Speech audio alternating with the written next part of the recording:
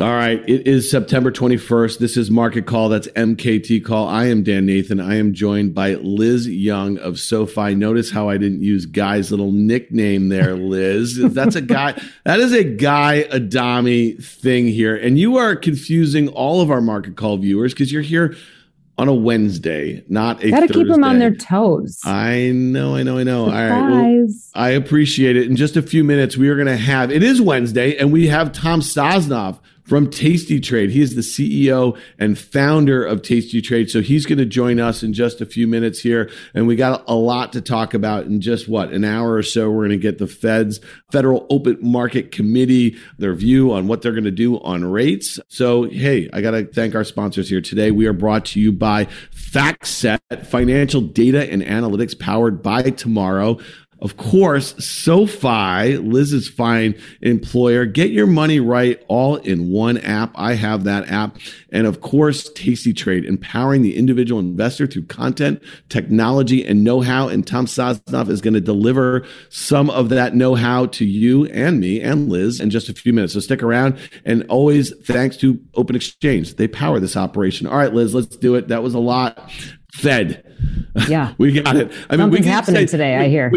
First of all, I think, Guy is in Sicily and hopefully he's not tweeting. But the first thing that you did this morning is you sent out a tweet that I know that would have tweaked the hell out of Guy Adami. It was happy dot plot day, people, or something like that. Did you have him in the back of your head when you said that? There's very little that I do that doesn't tweak Guy Adami. So yeah, of course I had him in the back of my head. At first I had happy Fed day and I was like, no, I gotta get in there a little better than that. Anyway, It is dot plot day. It's dot plot day. It's summary of economic projections day. That's the stuff that doesn't usually get all the hype. We talk about what they're going to raise rates by, but we never talk about, ahead of the meeting at least, what we're going to see on the dot plot and what we're going to see on the SEP, the summary of economic projections. And I actually think that's the stuff that's more market moving. So we should focus on it. It's important. Well, it is interesting. If you look at the CME Fed Funds tracker that we look at quite frequently here on Market Call, the fact that we are an hour away from this, announcement and that there's still an 18% chance that the Fed surprises and raises by 1% rather than 75 basis points is pretty interesting to me. And I get asked by a lot of people who are not staring at their FactSet machines all day long, about markets and saying, what do you think is going to happen? You forget that people like us, we're really focused on this. A lot of other people are just thinking about the trajectory and just kind of where rates are going here. And so to me, I do find that interesting. Is there a potential for a surprise if they were to do 1%? Obviously, I mean, to me, what seems obvious is that the stock market, the knee-jerk reaction would be to sell off. Rates continue to go higher. And then to your point, what do they say about it? If they were to say it an hour later, well, that's it for a while. We're going to take a step back. Then you have a move the other way. And so as a trader, I always love days like this because it's going to present a lot of opportunities. And Tom and I are going to talk about that in a little bit. But for you, and as you speak to investors, they probably actually want to avoid everything between now and 4 o'clock and then listen to the kind of postmortems of it. Is that how you think about it a little bit? That's exactly it. I think you hit it on the head. For traders, this is the Super Bowl. This is the time when the market moves very quickly and it's over very quickly, right? It's over as quickly as it begins. For a long-term investor, for the average investor, I'm not even going to use the term long-term. For an average investor, they don't even probably know what happened until tonight after their day is done and they're maybe watching the news. It's not top of mind for them. It's not something where they're watching the tape every minute. But here's the thing. So I don't think they're going to surprise and hike by 100 basis points. I think Jerome Powell hates surprises. I've said that before, and I will continue to say it. I think that he has been very clear about the intention. The only message that he has sent is that at some point in the future, it will be appropriate to slow the pace of hikes. He hasn't sent the message that they're going to necessarily go much bigger than they already have. And we know that they consider 75 basis points unusually large. So I think 75 is it. 100 would be a huge surprise. And, it's funny when you said 18% chance that we see 100, I thought to myself, well, that's down from 20.8%, which was what it was, I think, yesterday. So that probability has already come down. I think they do 75. Here's the interesting part, and this is what I think people can watch if they're watching the tape today. The futures market is pricing in 4.2% on the Fed funds rate by the end of the year. Mm-hmm. So they're going to make their move, and then that dot plot is going to come out and the summary of projections is going to come out. If that projection shows that, let's say the Fed funds rate is only expected to be at 4% by the end of the year, the market is going to have to correct itself. Yeah. And that likely drives a short-term rally, because then maybe it's not as hawkish as the market had already priced in. So that's one of those things that, like, that's a 3-day story rather than a 3-month to 3-year story. Well, listen, later on in the program, we're going to get to some of the sectors in which you'd be focused on if that were the case, if investors started to think that the Fed was probably closer to the end of their hike cycle than, just really kind of getting in gear here. And again, I think it's hard to kind of consider the fact that we're going to have 3 consecutive 75 basis point hikes, and that the Fed has a lot more room to go. And I know that there's a lot of economists out there who think that they should probably, but that's another conversation. And just real quickly here, there's a Bloomberg story this morning talking about, the history of sharp bounces after Fed meetings. And this tweet I thought was really interesting the day after, though, that all that being said, on May 5th and June 16th, we had really horrible days. And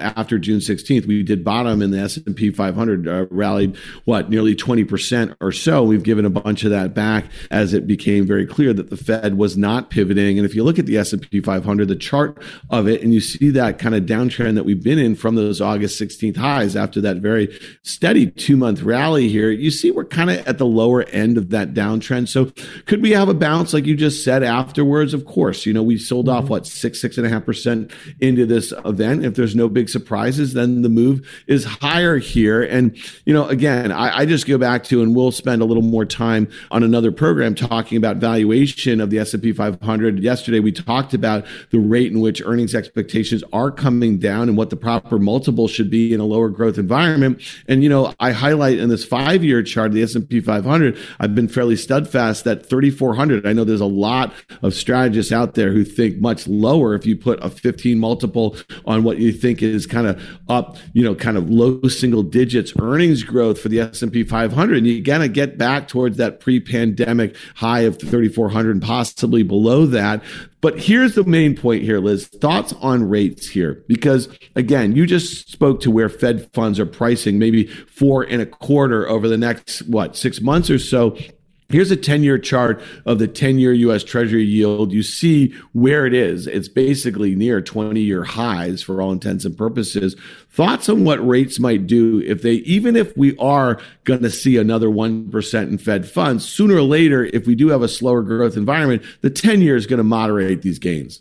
Yes, absolutely. You mean gains in yield. So yes. Here's the thing. What the Fed needs to do, what their goal is in this whole process, is to get to restrictive policy. We are not there yet. And you can define it a couple different ways. One of the ways you can think about it is to get the Fed funds rate above that sort of yield or some sort of benchmark yield in the bond market. We're not there. So let's say we get 75 today, that brings us to 325 on the upper bound. We're still not there if the 10-year is at 3.5. So once we get above that point, or once the market brings its expectations down for where the Fed funds rate might be, then I think the 10-year yield starts to come back down for a multitude of different reasons. And if Guy were here, he would go through the fact that the 10-year yield probably comes down for the wrong reasons, in the sense that everybody's afraid of a recession. They went too far, right? But I agree that I don't think we can get much higher than this, because we're going to start approaching that point where the Fed funds rate is close to the 10-year yield, close to restrictive territory, in which case I think the bond market gets sort of satisfied with that restriction and starts to relax. Yeah. Well, and just real quickly, here's a 20-year chart of the 2-year Treasury yield. And when you think about it, if you are kind of have a downbeat sort of view on the return environment in stocks, I mean, 2-year yields at 4% seem kind of attractive. And it is kind of interesting just to kind of take a look back, right prior to the financial crisis, we had a 2-year yield that was 5%. And again, we've thrown these charts up of the 10-year over the last 30 years or the 2-year over the last 30 years. It is upper left, bottom right. And so these moves, these sharp moves that we've seen, over over the last year in treasury yields really do break them out above those long-term downtrends. But again, I suspect we have a bit of a reversion. Well, listen, Liz, we're going to hit some stocks and we're going to hit some sectors when we come back. I want you to take a powder. I'm going to bring in Tom Sosnoff here, and we're going to whip around. We're going to get a little wonky on some option stuff, on some trading and that sort of thing. And then we'll get you back here. So just stick around here real quickly. So I'll be waiting. Again, all right. Thanks, Liz. Tom Sosnoff, welcome, sir. You are the CEO and founder of Tasty Trade. You are a trader extraordinaire. You spend a lot of time each morning dropping a lot of knowledge on your listeners on Tasty Trade. And we'd love a little of that knowledge dropped here. Welcome, Tom. Welcome. Thanks, Dan. Thanks. All right, let's talk a little bit here. You heard Liz and I talking about kind of, again, and I know you're one of these guys where until you see the data, until you see what the Fed's going to say. Yeah, I don't give a crap. You're right. You don't give a crap. Okay. No, I couldn't care less. Let's say this. Let's say we can kind of wind the clock an hour ahead here, okay? Mm-hmm. And let's say there's just no surprises whatsoever, right? And the stock market's sold off a little bit. We still have a fairly downbeat environment as it relates to what a lot of investors are thinking about corporate earnings. I think that FedEx pre-announcement last week really got some people, kind of focused on the fact that things are a bit slow here and corporate earnings are likely to be a bit weaker than consensus. What are your thoughts here? Because, and again, directionally, near term here, what do you think the bias would be, assuming no surprises as far as the Fed in an hour or so?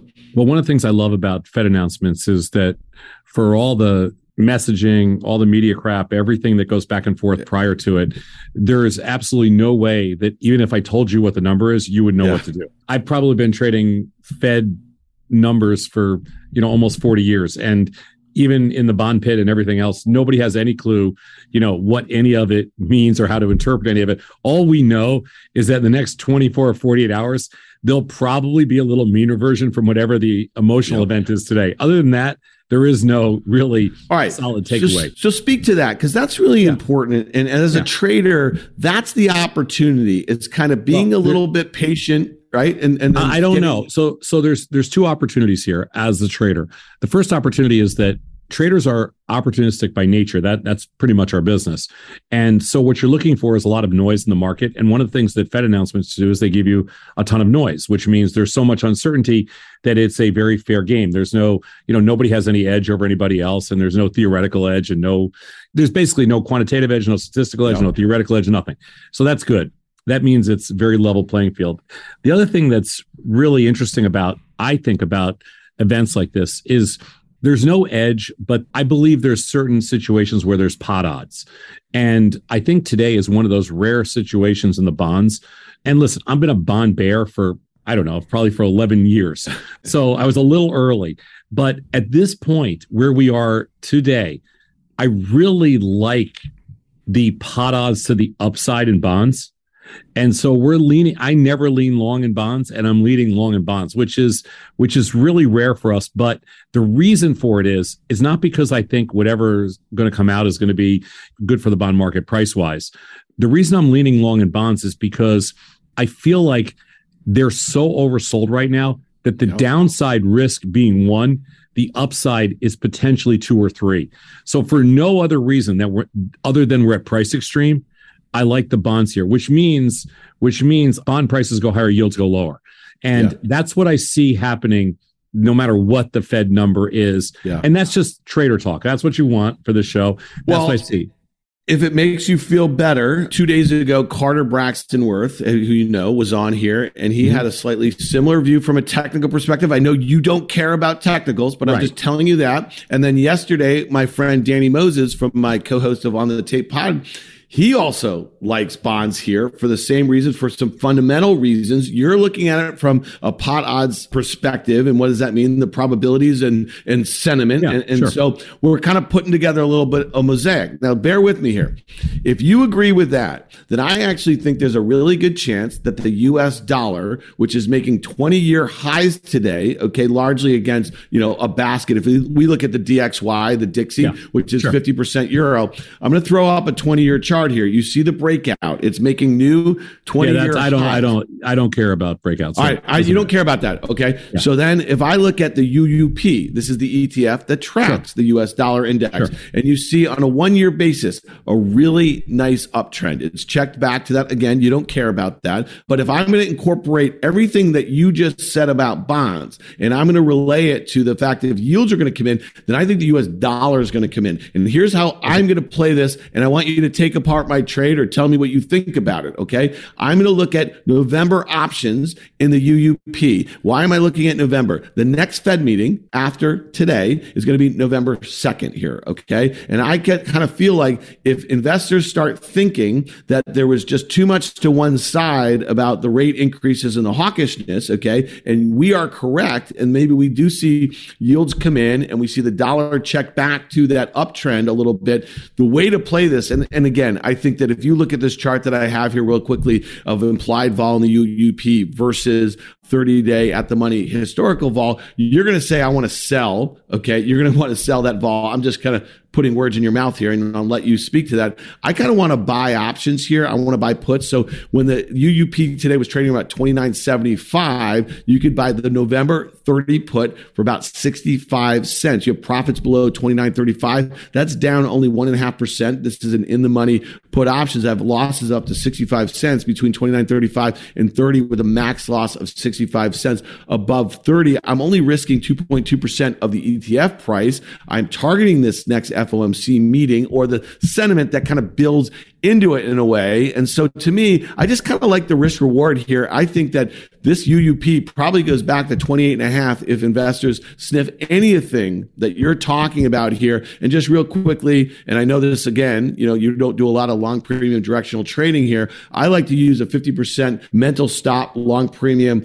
directional. And then if I have a winner here, I either look to spread, roll down, cut half, that sort of thing. What do you think of this trade idea here that I've just laid out? Okay. Well, let me back it up and I'll get right to your trade idea in a second. Yeah. So first of all, as I've said I think on this show a couple times already, my biggest directional position right now is short dollars. And I'm short it all over the place. So it's our biggest notional commitment to the market right now is short dollars. I think it's the most oversold market. As much as I think bonds are crazy oversold on a short-term basis, I think currencies are more oversold and the dollar is more rich. It's been hyperbolic. I absolutely despise the risk reward in being long dollars here. So I agree with you. But couple things. First of all, the correlation between bonds and US dollar is very random. And to think that there is a relationship between what happens in the bonds other than a very short emotional move in US dollar is actually not the bet here, because there is no predictable or sustainable correlation between those two. So I wouldn't look at bonds and dollar and think that there's something there. I think they're both independent of each other, and I think they both warrant a trade. Now, as far as UUP goes, I think your play is fine, except I don't think that's the play in the US dollar, because UUP, I know most customers can trade UUP because, it's a cheap listed option, that kind of thing.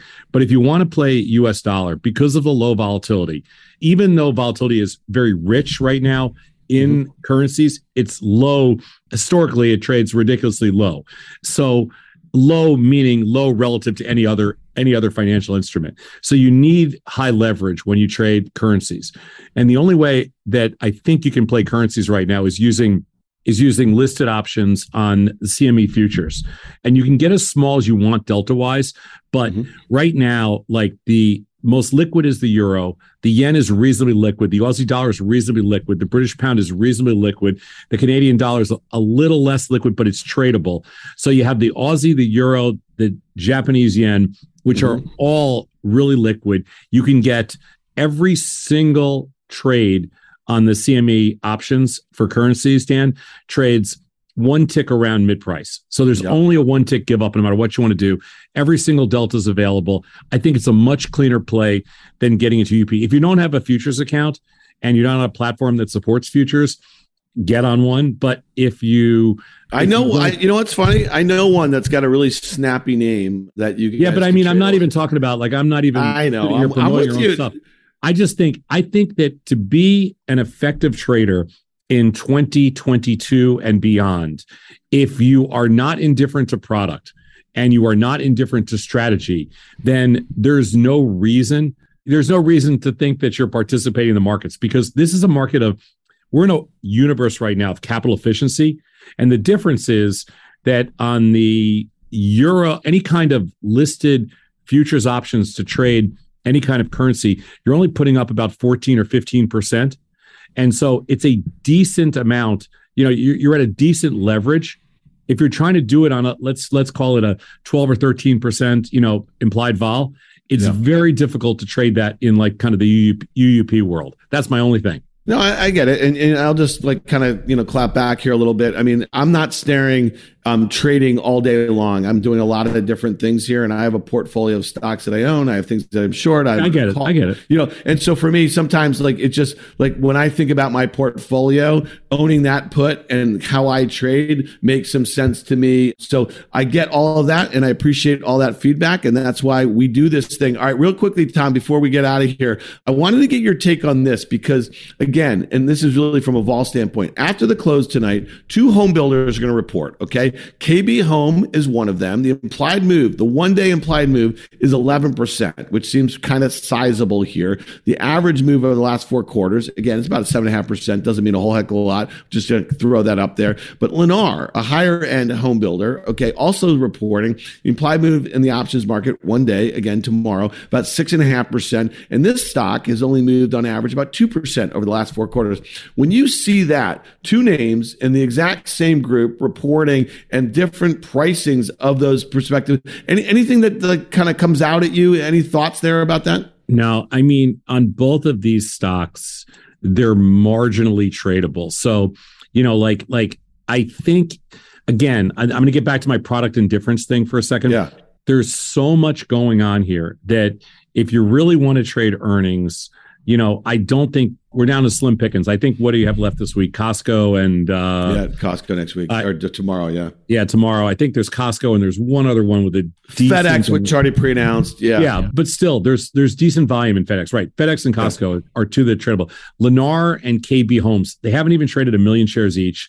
Both stocks, to me, don't even hit what we call, on a scale of 1 to 4 liquidity wise, these are both 2s or 2.5s. In the world of earnings trading, I'd be very careful. I get your whole volatility argument.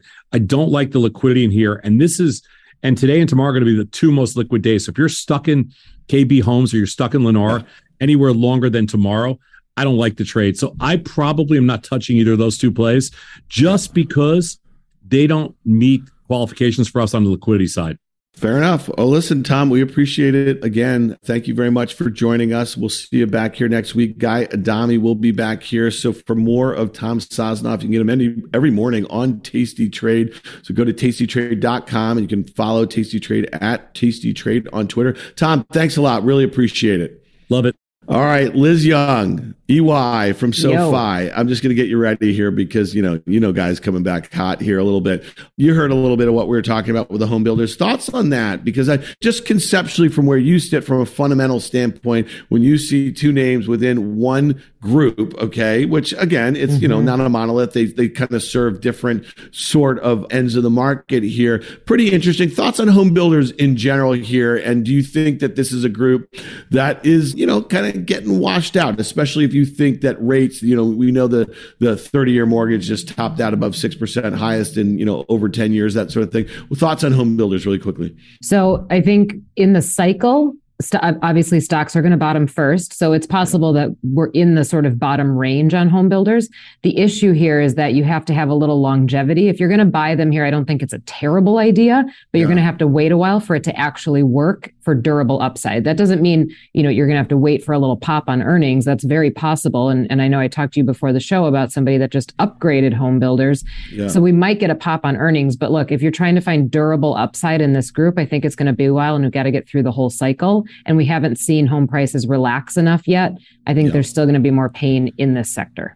Well, that's a really good point. And I suspect that, if Powell doesn't address the housing market in his prepared remarks, he's going to get questions about it. And he's been very vocal about the fact that, the housing market is something that needs to kind of cool down a little bit. Some of the data suggests that it has, and the price action in these home builders certainly suggests that it has. And to your point, listen, no one's going to be able to pick a point in time when any sector bottoms. And if you have a view about about, a specific sector, you're going to have to start the dollar cost average, and maybe avoiding single stocks through some of these sector ETFs makes sense, and you avoid that sort of idiosyncratic risk. Let's talk. Amanda threw up a nice little one-day performance of some of the different sectors in the S&P as we're kind of heading into this meeting here. We have the S&P up more than, 70 basis points right now, outperforming our consumer staples, industrials, utilities. I know that you like staples and industrials. You also like the one all the way down on the bottom there, the XLC. Which is not the performing barbell approach, well. Dan. Yeah, but real quickly before we hit some of these sectors, because I want to focus on if you think the Fed is getting closer to an end of their hiking cycle, where you want to be positioned and how you want to start kind of dipping your toe in the water if you have capital. Talk to me real quickly about just broader ETF flows, because you brought a couple of charts here and you think this is important to kind of think about the markets holistically. Yeah. So first of all, I don't like staples. I like industrials, financials, and communications. Yeah. Reasons for that. First of all, when you look at, is the Fed going to get closer to done? With every meeting, we're closer to done. And I don't mean to say that smugly, but it's true. With every meeting, we're closer to done. But closer to done does not mean they're going to stop hiking. And I hate the word pivot in this environment because I don't think they're anywhere near pivoting. Pivoting to me means a different direction. I think they might slow down the pace of hikes. And at some point, possibly in 2023, early 2023, we get a pause, but that's not a pivot. So this is not necessarily a time where you want to decide that we've ended a certain point in the cycle and we've gone back to early cycle, in which case I'd have completely different sectors to talk about. But when you look at the valuations on these sectors, and that's really what I'm paying attention to here, is how much are we willing to pay for the opportunity and what is that opportunity? So the valuations on some of these sectors, communications is a classic growth sector that is still trading pretty cheap. So even if we get a slowdown in the pace of hikes, you probably see some more upside there. And I think there's more upside opportunity there than there is in tech. Yeah. So here's one thing again, and I really like your point about pivot and what that means. If the Fed were to do literally a hard pivot and just kind of suggest that they're going to go from aggressively hawkish to possibly dovish, that means because the economy is in a really bad situation. Yes. And that is not going to be a scenario where I think you're going to be dying to just kind of get all loaded up in stocks either. Again, because if we were to have a recession and we were to see the stock market start to anticipate that, who knows how long it's going to be. And, we had a guest on yesterday, who thinks that, we might be in for a really tough economic slog. It was Alf. You got to check out the Macro Alf on Twitter. He's a great follow there. All right. Let's just kind of talk though a little bit about some of the ETF flows and what they're telling you right now, because again, this is cross asset class here. And I think this is important. We spent a lot of time talking about individual sectors in the market, but some of these sort of these different asset classes are really going to have a huge impact on how stocks trade. Yep, that's true. So the reason that I think this is interesting is you can see in that last bucket there, equity inflows suddenly getting a huge pop in the last week. So this is Wednesday to Wednesday. This is pretty much through close yesterday. So that's partially anticipation of a Fed meeting, partially just kind of getting exhausted with having sold it since that last August kind of top, which was August 16th. And I think that this is a good indication that investors are still in the market. Now, I am not a technician, and I've said this before, and I don't play one on TV, but we haven't really seen a lot of those technical signals at that June low that struck and said, okay, that's it. That's as low as we're going to go, right? So I think it's important to note that investors are still here. They're still willing to buy the dip, and they still are hopeful that we're going to get upside through the end of the year. And then if you dig deeper, Amanda, if we can go to that next chart that I shared, if you dig deeper into equities, where in equities are they going? So then we just broke this down into 4 weeks. If you look at the latest week, we're getting a ton of inflows into large cap equity. So it's buying the dip in the stuff that people have had winners in before. My concern here is that I don't think big cap tech is going to be the big winner, which is why I chose things like industrials and financials as the other sectors as opportunities. So I think that if you're going to go into large cap and you're going to put money into equities, you dip into things that are a little bit more value, a little bit more cyclical rather than tech at this juncture.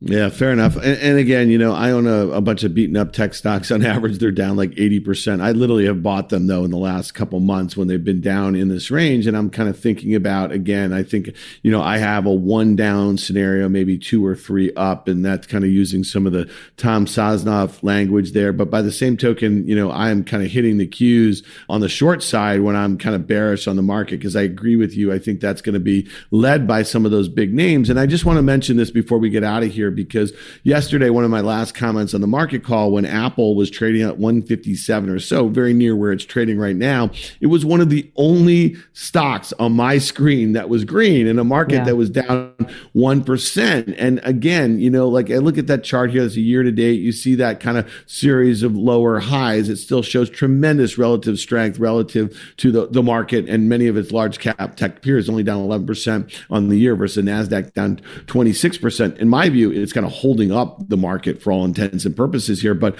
I took a shot. I bought some weekly puts, the 155s. I paid about 2.25 for those again when the stock was like 157 yesterday. And just a quick update, because the stock's not budging here. The market feels like it wants to party a little bit into the thing. And I closed that, and I sold it for a loss at about $1.70. So I paid $2.25 yesterday, $1.70. That's a big loss in one day. I'm a big boy. I just really taking a shot to see that. I thought maybe the stock market would kind of continue to move lower yesterday into the close, and then ultimately Apple would turn negative and then lead to the downside. It didn't happen. I played for a little bit today. It doesn't feel like it's going to come down, but it is a coin flip right now. And just think, when you're trading weekly options, right? And we have an event like we do midday, if the market rips, those things, and the further the stock gets away from that put strike of 155, and again, I paid a little over 2, so my break even is at 152.80 or something like that, the less likelihood that I'm going to be able to be in the money here. And the closer we get to Friday's expiration, the quicker these things go to zero. That's why we use mental stops here. That's why I close this trade. I'm going to look for a different entry point. Just a quick update there on that Apple, because that was my final thought yesterday. It's my final thought today. Liz Young, thank you very much. You brought receipts. You brought some tweets that are going to annoy Guy when he goes back and he kind of scrolls through your Twitter feed. So we really appreciate you being here. Liz Young from SoFi, thank you very much on a Wednesday, and we'll see you soon. Bet. All right. And thanks again to FactSet. We appreciate all of their help and support and all the data that they bring here. And of course, Tasty Trade and Tom Sosnoff for being on with us on Wednesdays. And of course, to Open Exchange, who powers this fine operation at Market Call. Thanks a lot, everyone. I'll be back here tomorrow at 1 p.m. with Carter Braxton of Worth Charting. We'll see you then. Thanks.